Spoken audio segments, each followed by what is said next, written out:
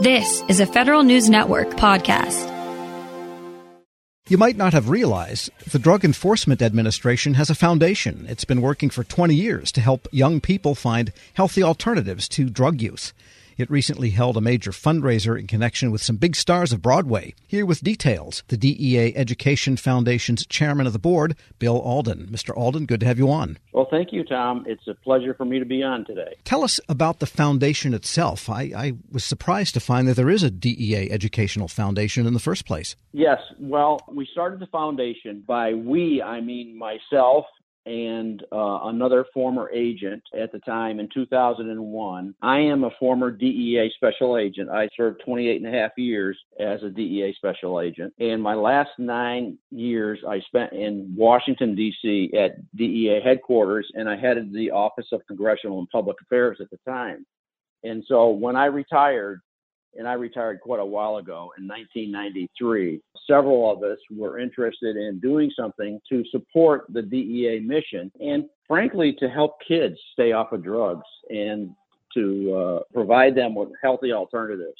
With the COVID-19 pandemic, we had to fairly quickly switch gears and go from live events and live programming to virtual events. We were able to do that successfully, and we've maintained our after-school programming, which includes the after-school DEA Youth Dance Program and other programs virtually in almost all of the cities that we had been live prior to. So we're very happy about the ability for us to be flexible and to provide an opportunity for kids to still participate in our programming because, as you probably are aware, with COVID, most of the schools are closed and the kids are, frankly, quite bored. And so to give them an opportunity to still participate with their instructors is very, very healthy for them, and they're very excited to participate. All right, and give us some idea of the types of events you do to raise funds for these activities, and maybe let's start with the most recent Broadway event. This was our second virtual fundraiser event that we had. We had the first one that we tried out in October, where we worked with a media organization, PR company in Nashville, Tennessee, called PLA Media.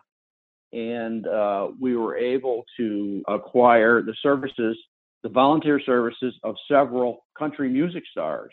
And I was able to convince my friend, Gary Morris, who I met several years ago at an event, who was in 1982 the Country Music Singer of the Year, and then went to Broadway later on and played the role of Jean Valjean in Les Miserables. And also he played the lead in La Boheme. So Gary was really interested in helping us.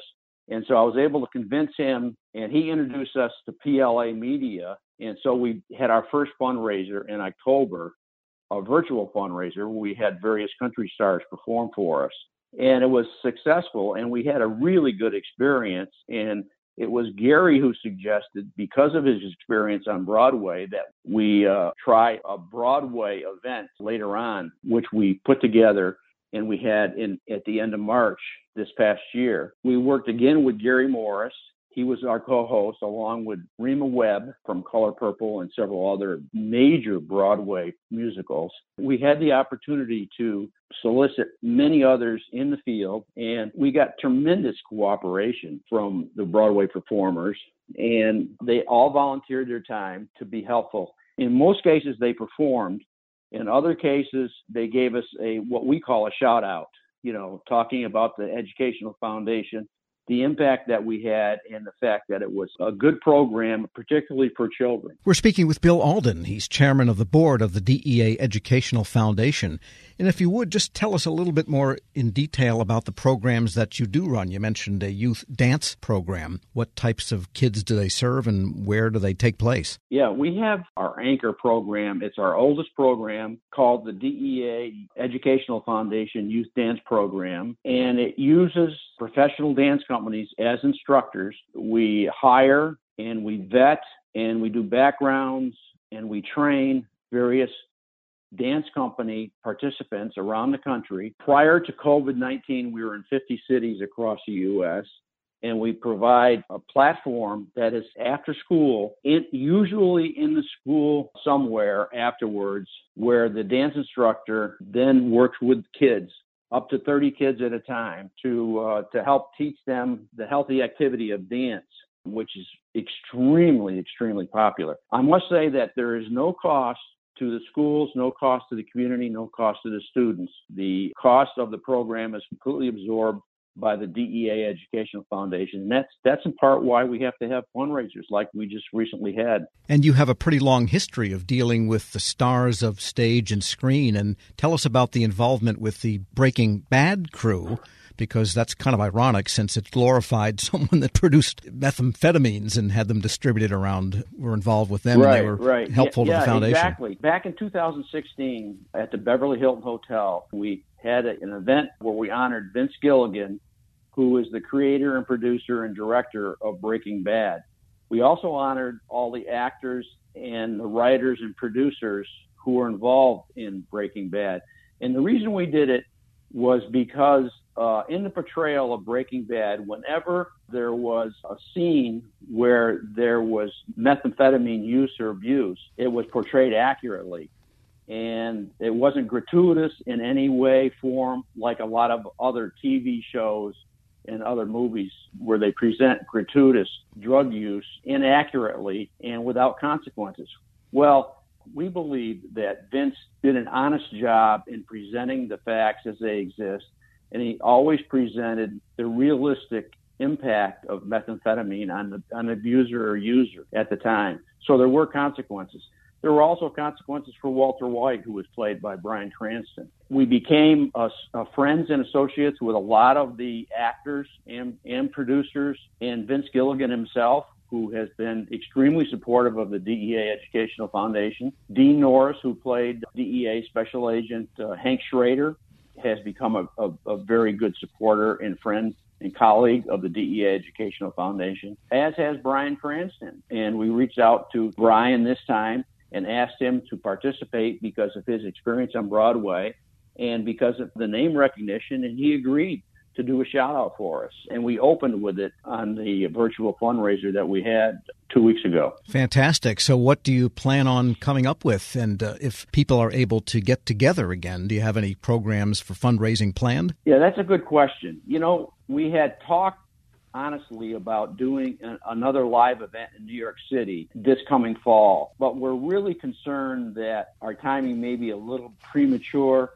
And so we're going to have a call actually Monday internally to do some brainstorming. And I'm quite sure we're going to delay any live events until the spring of 2022. And they could possibly be in LA, Las Vegas, or New York City. And right now we're kind of uncertain about the timing and the location.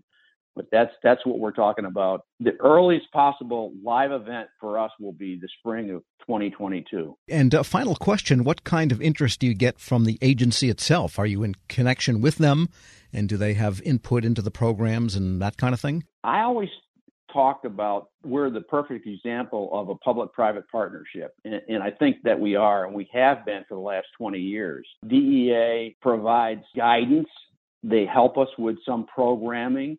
We're treated as oftentimes as another organization in the prevention, research, education field. And so some of our programming is attractive to DEA. Some of it is utilized by DEA, but not all of it, because we do so many different things. But I consider, and we consider, the DEA Educational Foundation considers DEA to be a full-fledged partner of our efforts. And we work with them constantly, and we work with the various field divisions throughout the United States that help us with our programming. Bill Alden is chairman of the board of the DEA Educational Foundation and former chief of congressional and public affairs at the DEA. Thanks so much for joining me. You're welcome, Tom. It's been a real pleasure. We'll post this interview along with a link to more information at federalnewsnetwork.com/Federal Drive. Subscribe to the Federal Drive at Podcast One or wherever you get your shows. We now bring you a special presentation from our friends at WAEPA. Shane, thanks for joining us. Can you tell us about WAEPA and your new podcast? Mike, great to see you again. The podcast series, Lessons in Leadership, what we're trying to do is take a deeper dive, a different angle into the conversation around leadership with great leaders at all levels of government. Since the 1900s, leadership has been studied in a serious and academic way. Great man theory, the leader-follower theory, the inspirational leader, transformational leader, all of these are backward-looking development of styles, looking at an individual, figuring out how they did leadership, and then translating it into a form that we can use today to learn, to perhaps emulate, copy. But great leaders, they have more than one style. I truly think that a great leader can adapt and transform into the role that's needed at that time. So what we're trying to do is talk to great leaders and go a level deeper. Tell us about a story in your past. Tell us an inspiration that really affected your ability to lead others. And this certainly applies in the federal space. The federal government, it's over 2 million employees. Great leaders are throughout the federal government, both at the top and the middle ranks. And what we want to do is ask them to pull inside their memory, pull inside their personal history, find those moments in time when they were changed, they were inspired, they learned something about leadership from another person, perhaps it was from themselves, and they brought that to the workplace, and they inspired others and became great leaders. So that's what we're trying to do with the podcast. Okay, so I get that you wanted to start with leadership, but what makes leadership such an important topic right now for federal workers? Great question. Leadership today is tested like never before. If I had to put a leadership style, if I had to put names to it, we hear about empathetic, we hear transparent, we hear inspirational. So today we have COVID, we have a down economy, we have social injustice that we're dealing with. There are many new factors. And it's drawing like never before on a leader's ability to pull from within themselves and adapt to the current change. So leadership today is almost brand new again. We're taking all kinds of different styles, attributes, learnings that leaders have. They're looking at the current situation that we're in and understanding, how do I move groups of people? How do I move my employees? How do I inspire? How do I get them to the next best place? So I think leadership today, this conversation is extremely relevant, perhaps more relevant than it's been in several decades. You know, we talk about an employee's personal route to growth, but what role does the management side have in this? I think in the federal government, it's a little bit different than it is in the private sector. My father was a civilian federal employee. He joined the federal government in the 1960s. John Kennedy, he was inspired by ask not what your country can do for you, but what you can do for your country. He had opportunities to go in the private sector. That notion of service inspired him.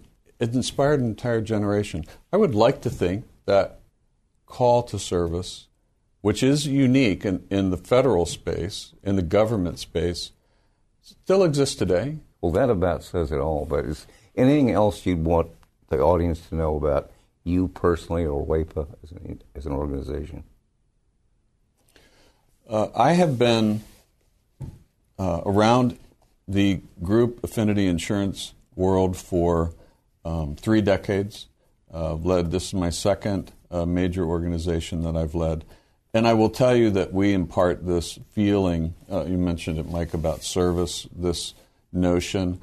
We serve those who serve. And I will tell you that it's refreshing.